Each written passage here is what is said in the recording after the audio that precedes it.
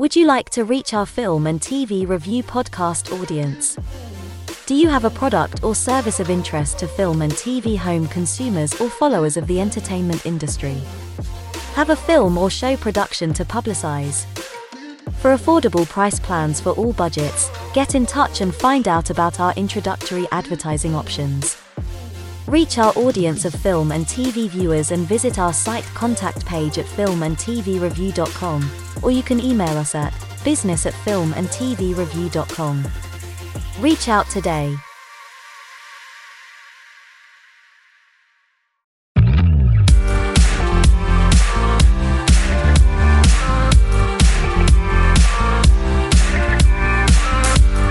Welcome to filmandtvreview.com. Catch the latest film, TV and streamed show reviews every week.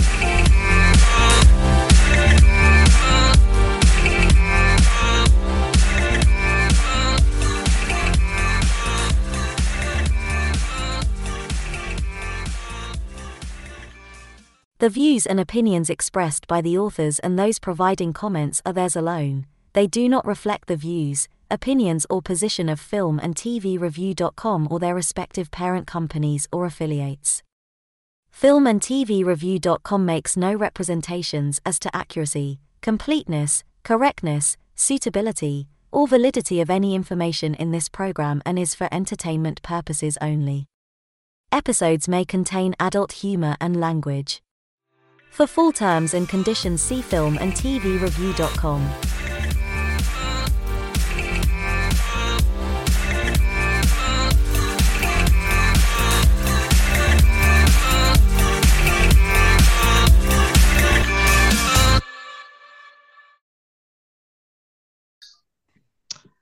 Oh, hello there, and welcome to our monthly roundup of film and TV. I'm joined for quite a few regulars, and I'm, I guess, your host today. It's Jason. So, quite a few releases this month. So, we'll kick off with film I saw, and a few other people did. That is A Haunting in Venice. That was Kenneth Branagh reprising the role of Poirot. I think a very short story by Agatha Christie. Nice little murder mystery in Venice. So, who saw this? Which came out recently in the cinemas. Andrew, you saw this. What did you think?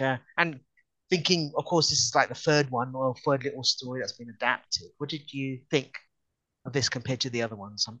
Well, first off, I just want to mention I saw it at an advanced screening where they were, as a promotional thing, giving away free cocktails. So that was already like, okay, well, this is a great screening because they're giving away free stuff, cocktails. No less. But as for the film itself, um, just a bit of background. Unlike the previous two Branagh films, this is not. I mean, it's sort of an adaptation of an Agatha Christie story, but it's not like a little bit more looser adaptation, I guess is the best way to put it. Like the other two were Murder on the Orient Express and Death on the Nile, and those are based on those stories. And then this is based on a story called Halloween Party, which is set somewhere in England and it's set, I think, what it was then the present day, I guess was written in the late 60s. This is set in set in Venice, obviously, vital, what it says on the tin. But it's also set in terms of time period just after World War II. And that's like a key plot thing that it's set just after, set when it's set. So that being said, I mean, I thought it was all right. I mean, it wasn't, I don't know, I'm trying to think if I liked it compared to the other two. I mean, I thought it was all right, but it's maybe not something that would stand out too much. Um, I, I mean, I like the acting and all the little, plot revelations and Kenneth Branagh again as Hercule Poirot. He's all right. Um, Mhm. Well, I've got so to say, actually, the general film itself, though, I mean, it was one of those. as you say, a short story where I don't think audiences, and I wasn't as familiar with it is as the previous adaptations, like Death of an Arm and the Orange Express. So it's kind of like a bit more of a nice little non-spoilery surprise, as it's a relatively unknown episode. And I think it was definitely. I'm not a fan of Kenneth Branagh as Poirot. Quite honestly, I just did not like it at all. But this one, he was actually. It was the way it was directed. It was quite good. It was. He was. It wasn't so overblown, kind of like a fashion parade. It was quite dark lighting. A nice little murder mystery does exactly what he's done. I kind of enjoyed it relatively if you didn't like the other two, I think you'll like this one. I think because there's a freshness to it, as in it's not. We've seen the previous adaptations, year in year out through the decades of Murder the Orient Express and Definitely Not. But I think this one was a bit more quite fun, nice, creepy, and it was actually did what it said on the tin, quite honestly. But Oh, I just want to add, I think the yeah, reason sure. that they did it the way they did it, I mean, yeah, I guess it's part of the story, but it's also a way to keep the budget low. I mean, yeah, they Yeah, shot on location in Venice. They did all the scenes, showing the canals and all that, but a lot of it's just set in that space. mm, So it kind of keeps the budget down by doing yeah. that. But very much kind of like Mary globe lighting, as in almost seems like natural lighting, where you've got a small little central light in the room, and then everything else is darkness, as you quite see. I think adds to the atmosphere, but sometimes I'm thinking, oh, it'd be nice to see what the costumes were like or anything like that. But it's I kind of liked it. Right. Anyone else see that, by the way? Anyone? Oh yeah, it was Richard. Yes. What did you think of it? Yeah, yeah. Out of the three movies with Kenneth Branagh as Hercule Poirot, for me, is definitely my favorite one. Now, Mm. that being said, why is that? For Orient Express, and I watched Death on the Nile back in the day, the first version, etc. So this one was a complete surprise to me, and obviously I didn't know who the murderer would be, so that was funnier than actually the Orient Express one and Death on the Nile. Now that being said, I also think actually it's a better movie. The reason would be that, well, there are two main reasons why I feel this way.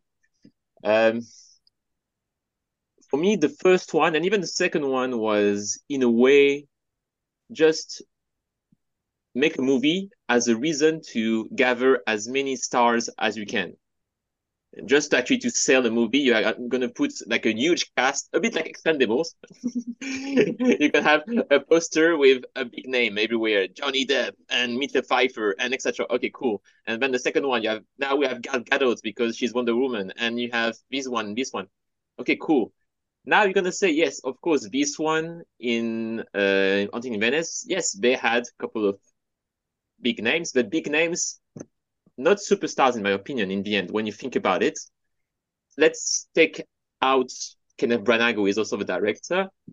In the cast, now I think about it, like a superstar, Michelle Yeoh, but Michelle Yeoh is an Oscar winner, but she's not ultra well known. She's well known for moviegoers, and that's all, I guess. And who else? Tina Fey, she's a comedian. Well, I'm seriously thinking that it is maybe a lesser known cast, and in a way, I appreciate that because you focus more not on the face that you recognize, but you focus more on the story, on the direction, and everything else.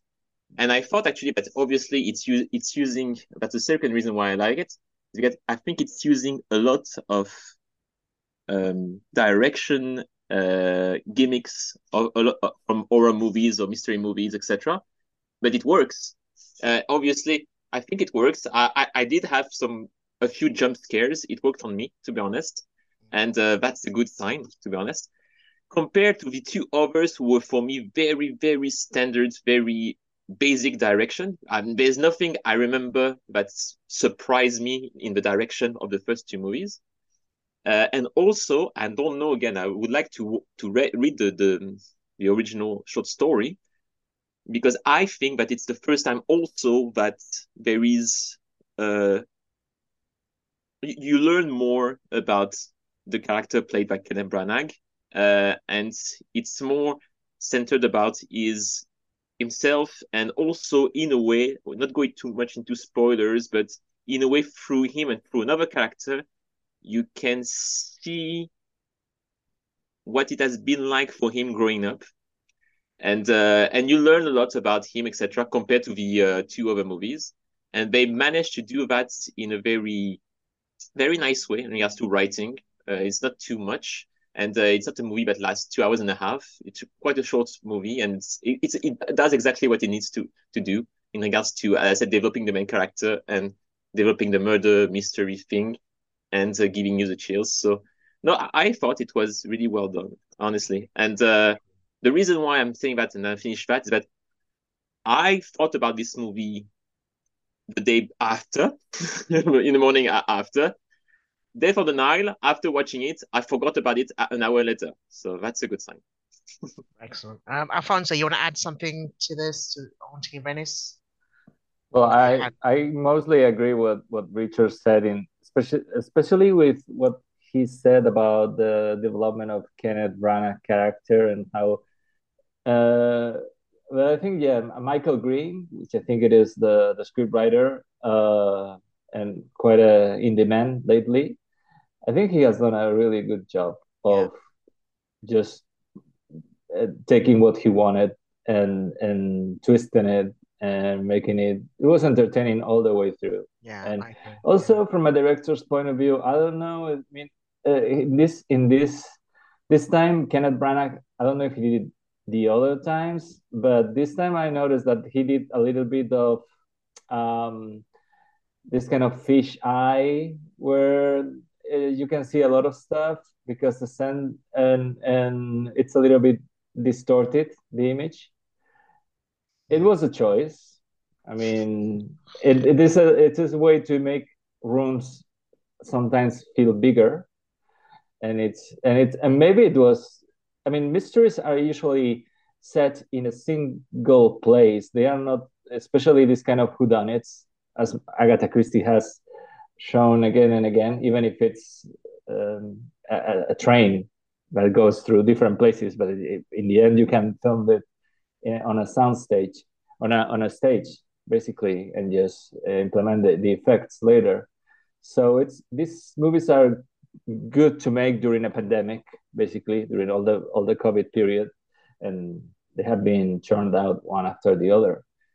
Yeah, I think it was. It does come off like almost like a play almost, but some good new faces there as well as the just stunt casting. But definitely worth a catch. I think definitely. I enjoy that considering I didn't like the other ones.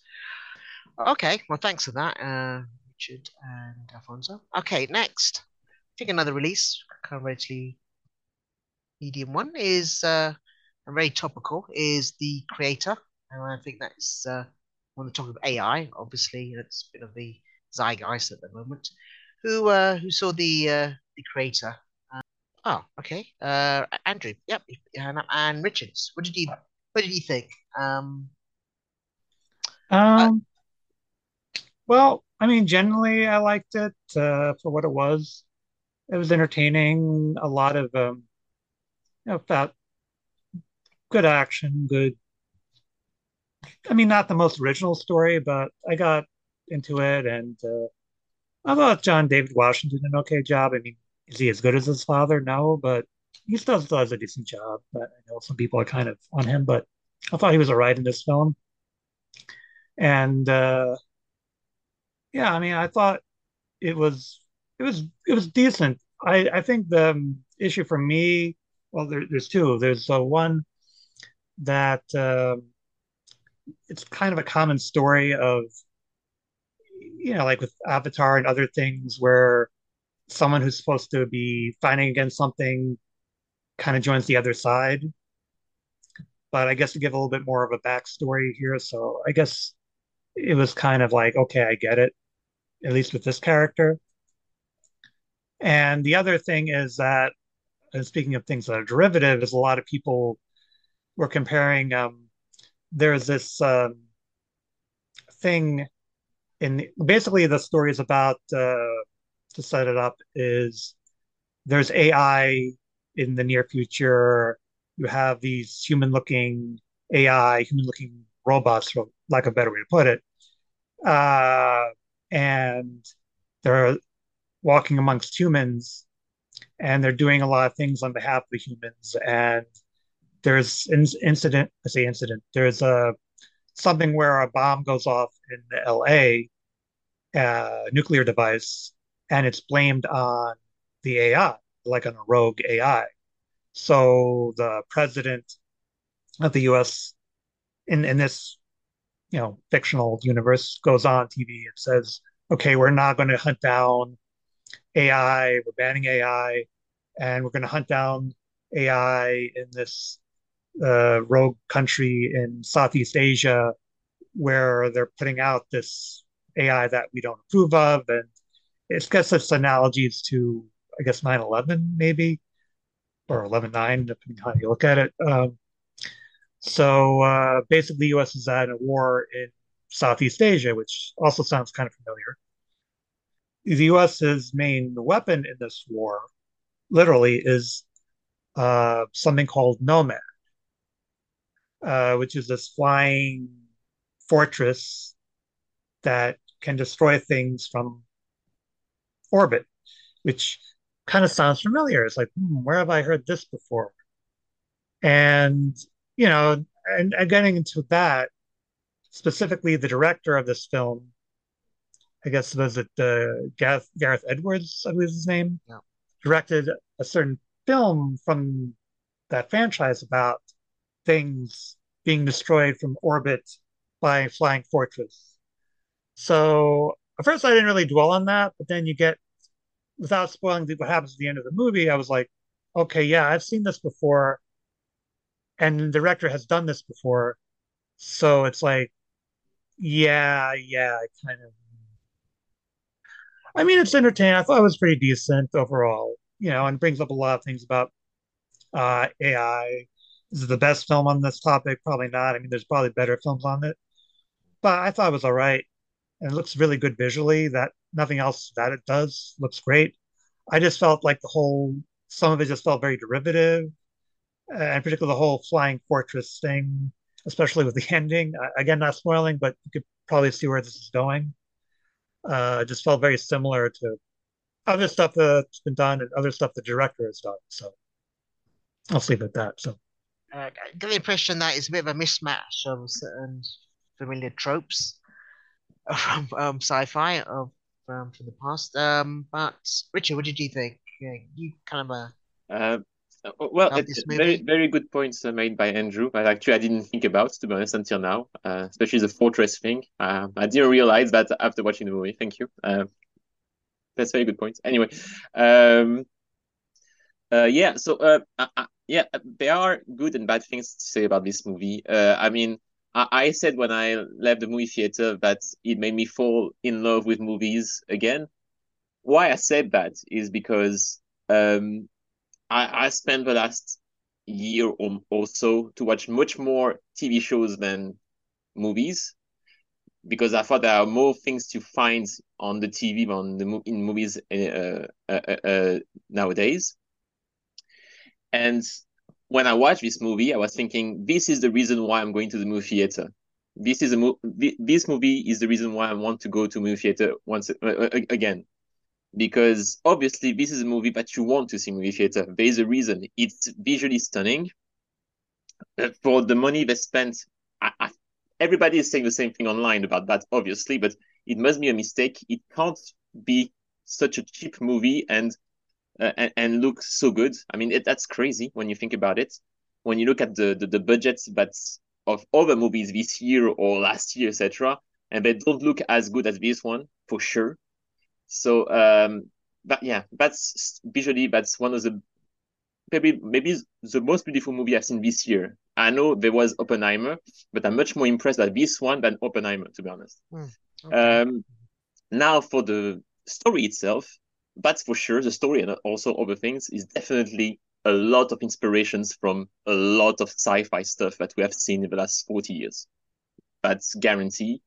It's not a spoiler to say that I noticed, but there are pretty sure other people here have noticed other things. Well, Andrew mentioned some of them, but Blade Runner, aliens. For me, there was clearly a few scenes about that looked like a lot like aliens, and also, and that's something I want to talk about.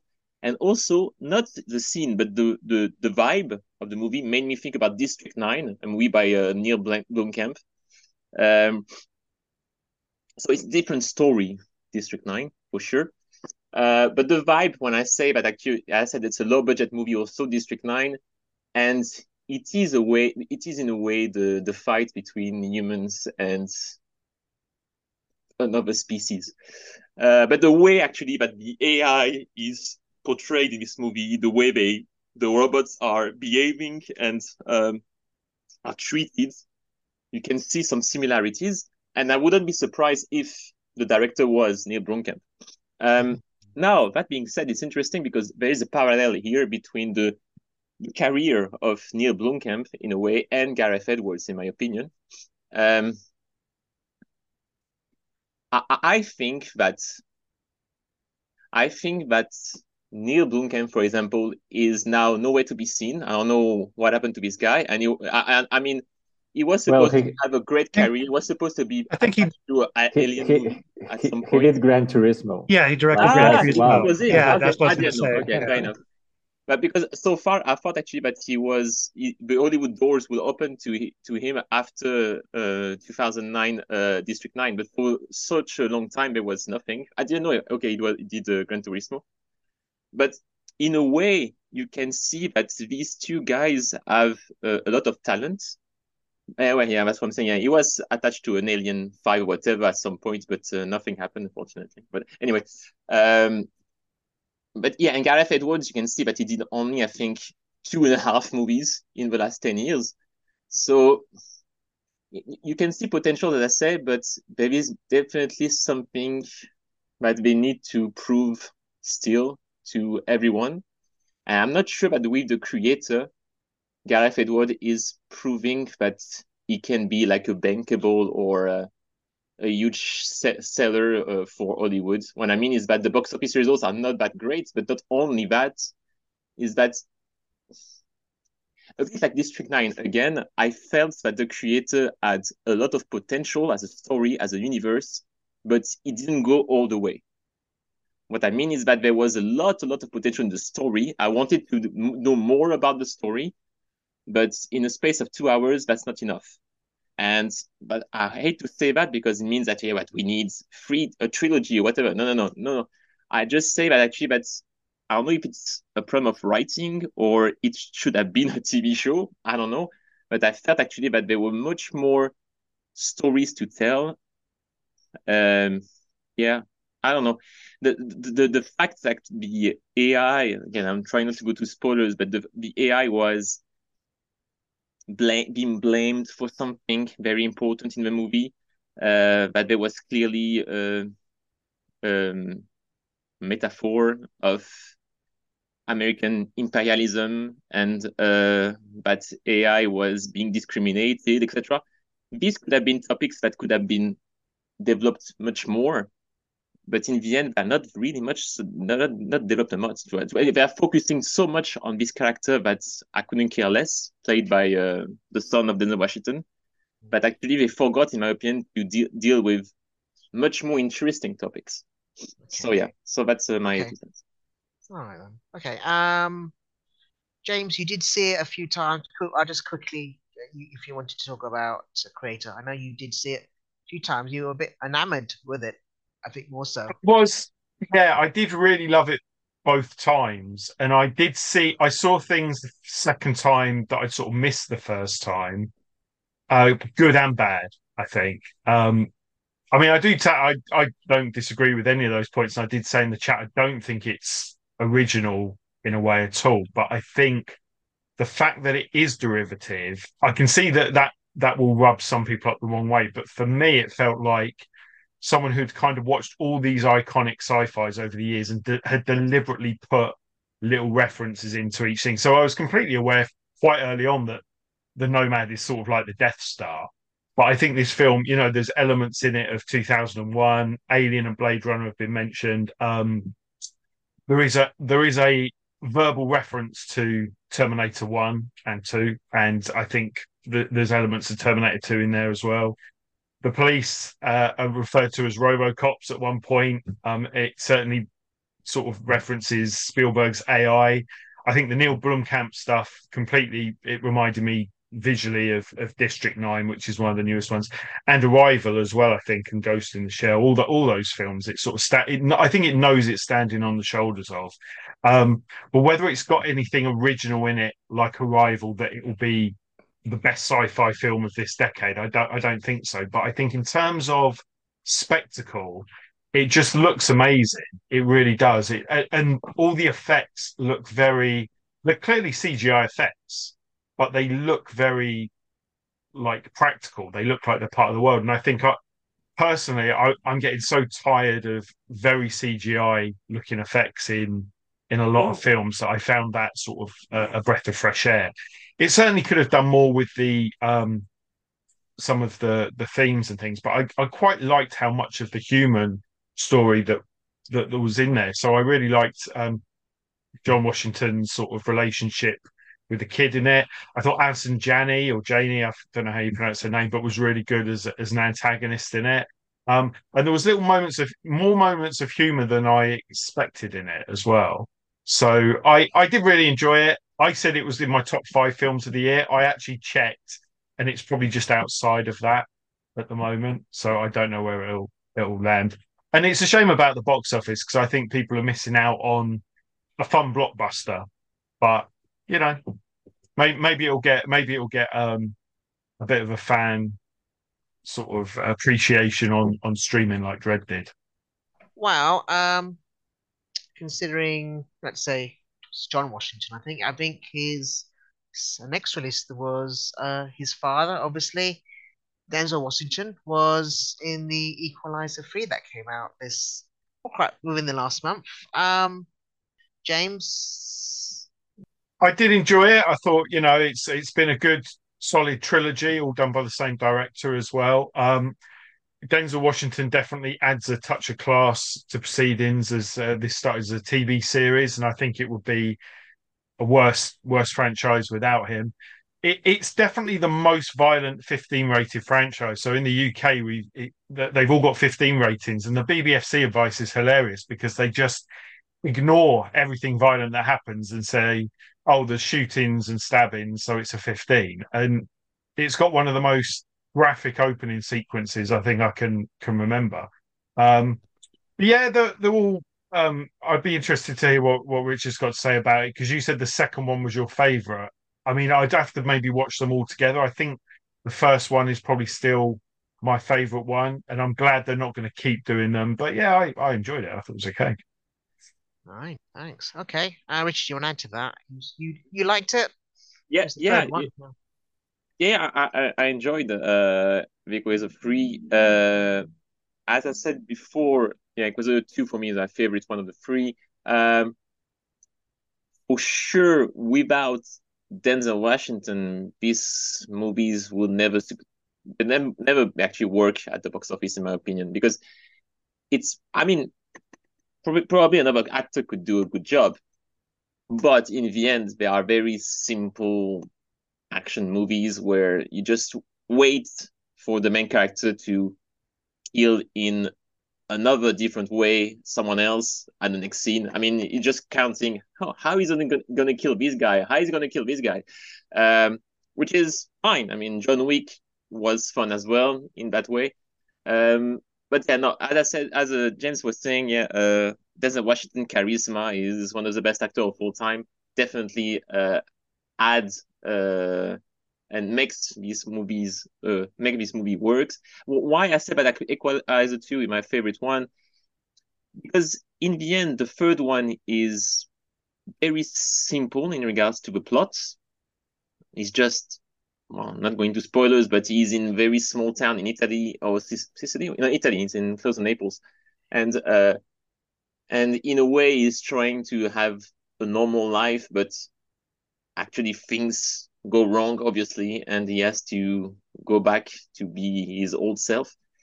The second one was, for me, there are much more stories within the same movie. Again, try to avoid spoilers, but the second one for me, there was 2 or 3 stories and Denzel Washington was at his peak.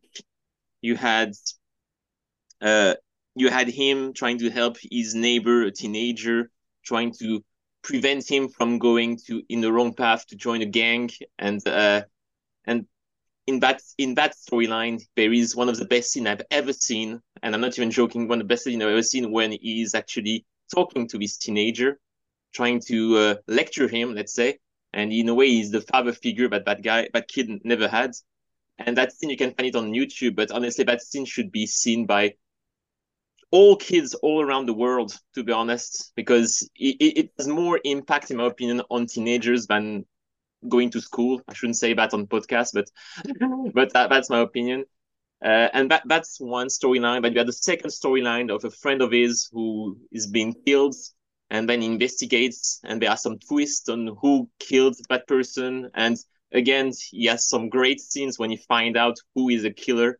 Um, there's so many great moments in Equalizer 2. In Equalizer 3, I'm not sure that there is a great moment of acting by Denzel Washington, but but thanks to his natural acting skills, every time he's on screen is amazing. But yeah, that's why I liked Equalizer 2 more. Yeah, I think it makes it half watchable. This franchise, although it was a TV show of Edward Woodward, you can catch that back in the day, which was I think in the 80s. Right, Boiling Point was recently on. I know, James, you saw that.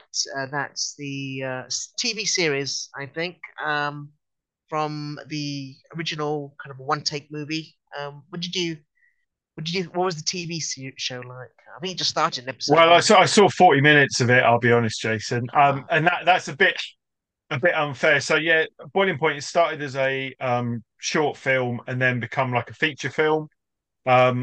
It's set in a London restaurant with Stephen Graham as the head chef. And it was all shot in one take, and it sort of has a very pressured night in a high class restaurant. And people loved it, I think, unanimously. It's a very sort of popular film. They announced this 4-part drama series. It starts with a 15-minute unbroken take in the restaurant, and you think, yes, we're back, and it brings your anxiety up again. You know, who's going to drop a plate, who's going to spill a glass of wine down someone's shirt. Thank God I don't work in a restaurant. All those feelings are coming back, and then 15 minutes, and you get the opening credit sequence, which is fine, and then we cut to Stephen Graham, who is in his flat having, sorry, but we're talking about the TV show, but having survived the heart attack that he has at the end of the film. And then we go back to the restaurant where there are so many cuts that it becomes almost jarring, because we're used to not having these cuts. And obviously it's TV, right? You can't, there's a much higher turnover, and I understand that they wouldn't necessarily be able to do it all in one take. But you think that they could maybe stitch it together like in 1917, or just have, like, when they're in one location, in a restaurant, in the kitchen rather, and then in the front of house, that it would maybe cut between those. And I will go back to it, but I felt a little bit disappointed that that was one of the things that really made the TV show great, the film great, and that they sort of just thrown that out a little bit, it feels to me. But I am quite invested in the characters, all the various members of staff and stuff. So I will go back to it, but I did feel a little bit let down that that's what the TV show is going to be. Charles, you've got your hand up. You want to add to that? Hey, yeah, I watched the film and I thought it was great. I've done a bit of hospitality work. I'm obviously not hard enough to be a chef, but I've been around that environment. And it is quite hardcore, and it can go wrong very quickly and stuff. I was going to say that the only thing I remember from university is someone saying that the Iliad is written in a paratactic way, which means that it's like do do do do do, like it's sort of like split. It's like splintered. So you've got these. So you've got something like the guy stabbed the guy chopped the guy's head off, and then a horse ran past, and then someone who was the son of like Laertes said hi, and then someone else's head got through.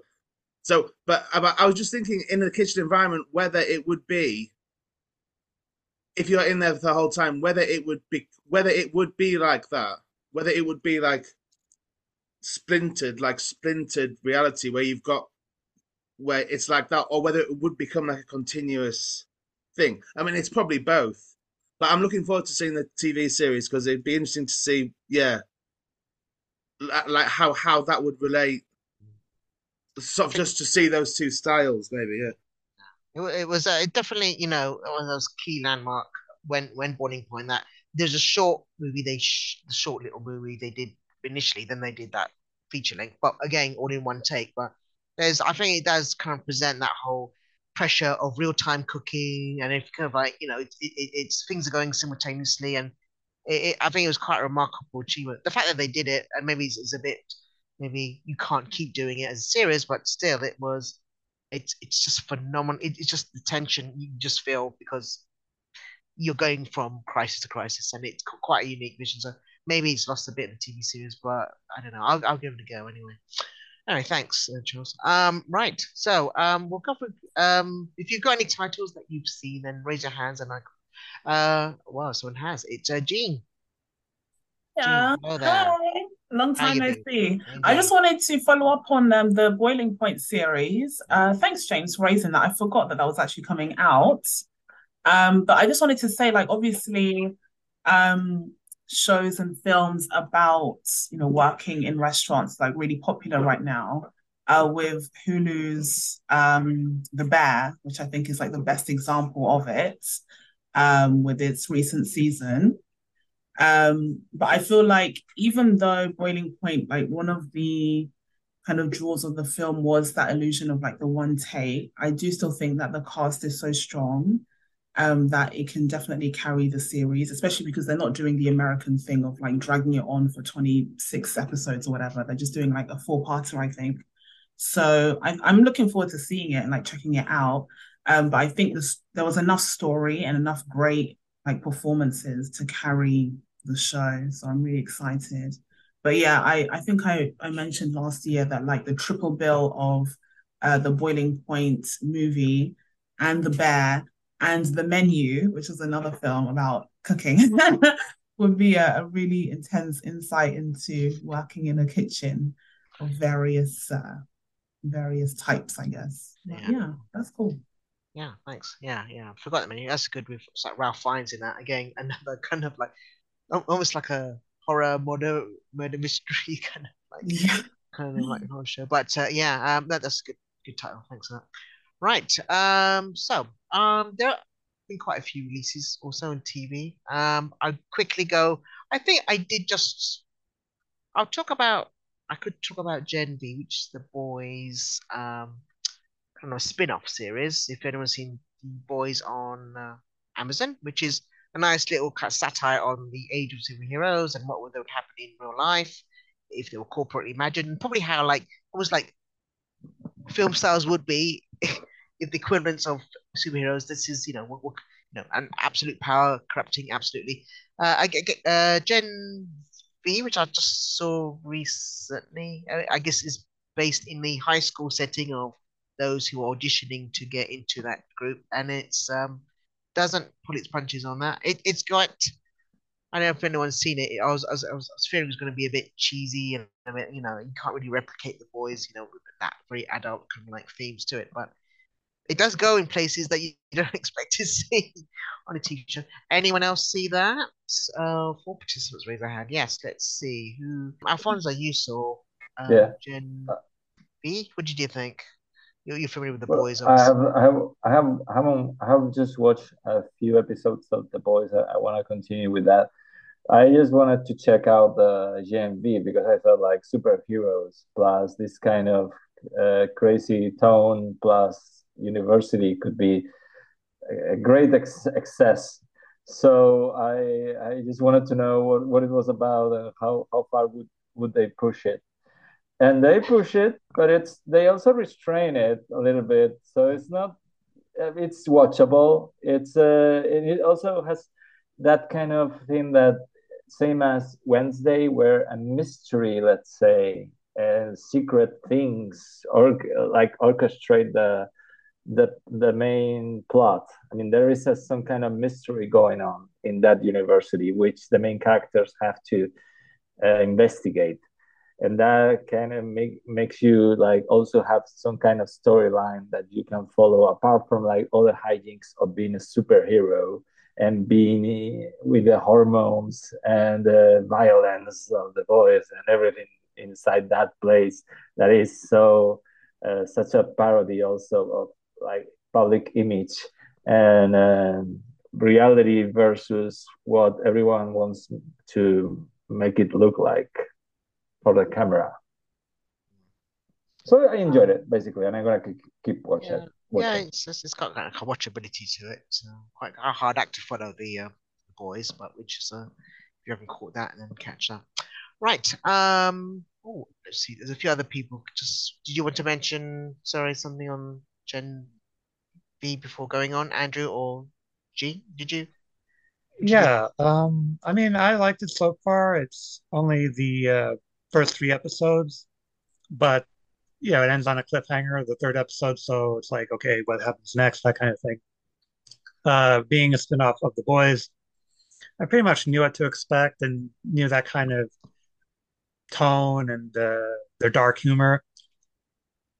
But I think for me, what makes it unique, and I think it was already touched on by Alfonso and everyone else, as being set at the university at Godalming University, and there are nods to the boys, events of the boys. I guess it's set after season three. Like I think they reference those events. And there is a season for the boys that's I guess coming out next year.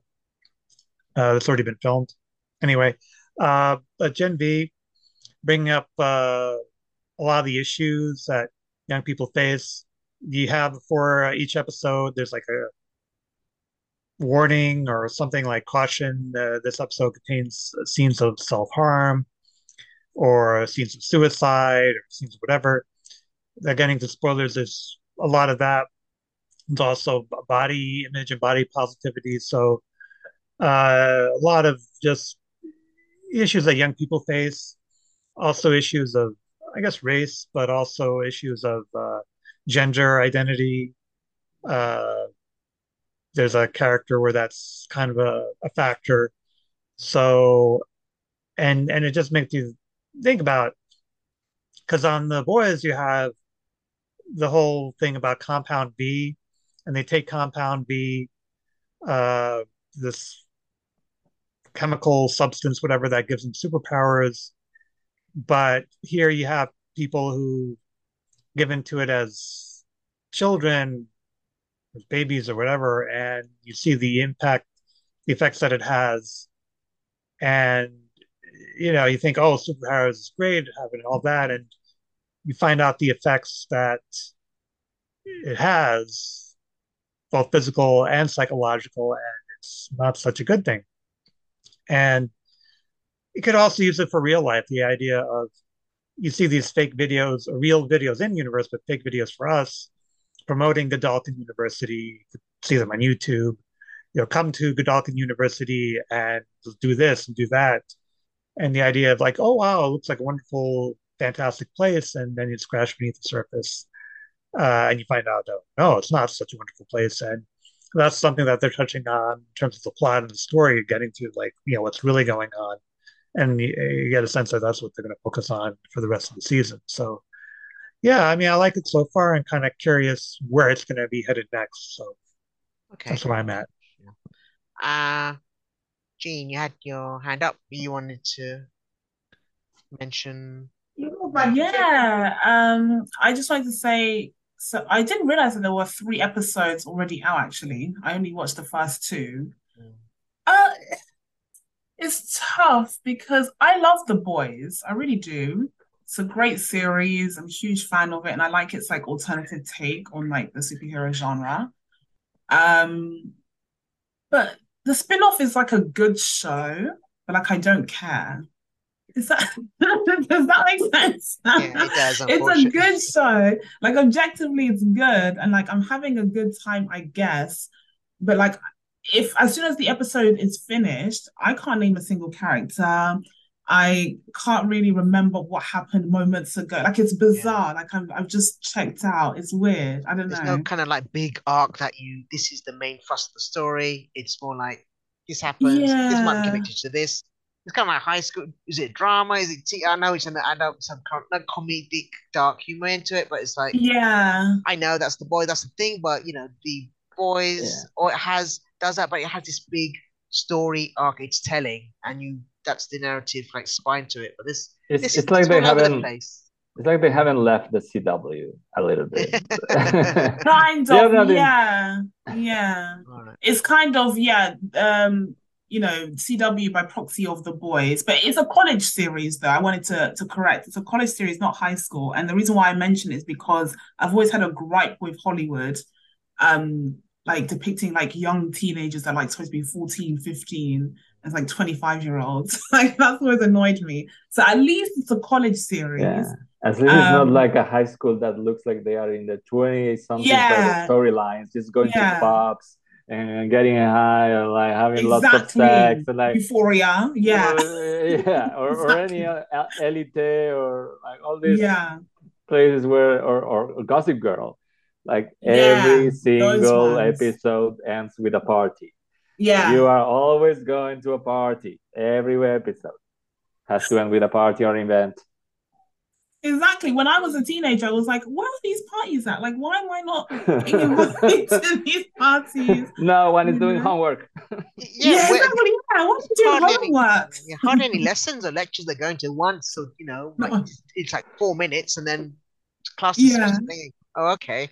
So I'm And glad at least it's in college. Although I do find it funny that the uni seems to only offer two courses, either crime fighting or like media, like being a media personality, I think. Like that's the only two options that you get in the uni. yeah, it's that or leave. Like, oh, Yeah, okay. So they have no amount. They never run out of people to publicize in the media or superheroes. Like a whole university can go and be. exactly. There's it's like maybe it's a kind of critique to the obsession with the Marvel and DC universe of the world. I hope Yeah, so. It's coming the thing that it's parodying almost. That's the only kind of fear about that's the this thing. That's the thing. How far can you extend the universe before you become the thing that you're parodying? Because there was also the animated series, which I also was checked out on. Like again, there were some good episodes, Yeah. but overall, I was like, I don't care. It's just not the original. Yeah, it's kind of little So side stories about character little moments. But yeah, interesting, but then thinking, yeah, it's just it's a moment, but then you just forget it. exactly. It doesn't have the lasting power that the original series does. But this show is good. It is decent if you're interested. It's just like I personally don't care, which is Put that on the poster. yeah, good, It's but don't decent, but care. I did mention I did a bit of a word of mouth that I wasn't familiar, but I did catch it, and this was I would say a cartoon, but it was actually a live action adaptation of a manga series on Netflix, which was One Piece, which I did catch an episode. A lot of what maybe is anyone here more familiar with than I am, but One Piece is a kind of like this manga where it's a set in a world where everyone is basically embarking on a career of piracy, i.e., the high seas and treasure hunting. So kind of very kind of kind of a rip roaring adventure, but a lot of word of mouth. So I did catch up with it, and it's got some really good reviews, and it was quite a lot of fun. Anyone else see One Piece? No, anyone? No, no, no. Just me. Well, I kind of thought, for a new IP, which I know it's got a manga kind of like fan base, but it was like this is quite fun. It's something if you're looking for now we're in an age of where we're relying on very aged and IPs which are slowly getting really a bit thin. This was a good thing to see, and I can see why it was popular. But it's quite encouraging that something can get behind. But yeah, it's basically a kind of like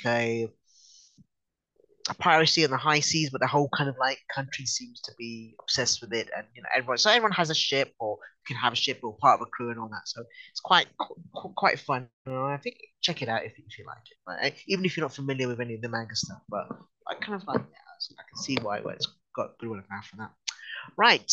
I think we can go around. If anyone has anything that we have not talked about, anyone, now's the time to raise your hands, and I'll. Noelle, have you seen anything that you want to mention in particular? No.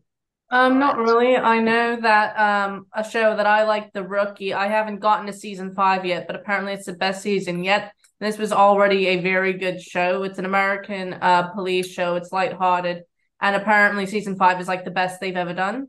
So I'll be checking that out. But other than that, I don't really keep track of the streaming services other than Disney Plus, and Ahsoka is a bit of a double-edged sword. Yes, we will definitely do an end of season Ashoka, which will, I think, come towards end, and I think quite an interesting little barometer what's happening with that IP, that Star Wars IP. It's very interesting times, let's say, with that. But anyway, we'll come back to that in another episode. All right, and thanks everyone. I think we've just kind of like covered everything for this last month. But until then, thank you, and we'll see you next time. We hope you enjoyed this film and TV review.com episode. Catch the latest film and TV reviews, together with regular episode content from the world of film and TV every week. See you soon. Would you like to reach our film and TV review podcast audience? Do you have a product or service of interest to film and TV home consumers or followers of the entertainment industry? Have a film or show production to publicize? For affordable price plans for all budgets, get in touch and find out about our introductory advertising options. Reach our audience of film and TV viewers and visit our site contact page at filmandtvreview.com, or you can email us at business@filmandtvreview.com. Reach out today.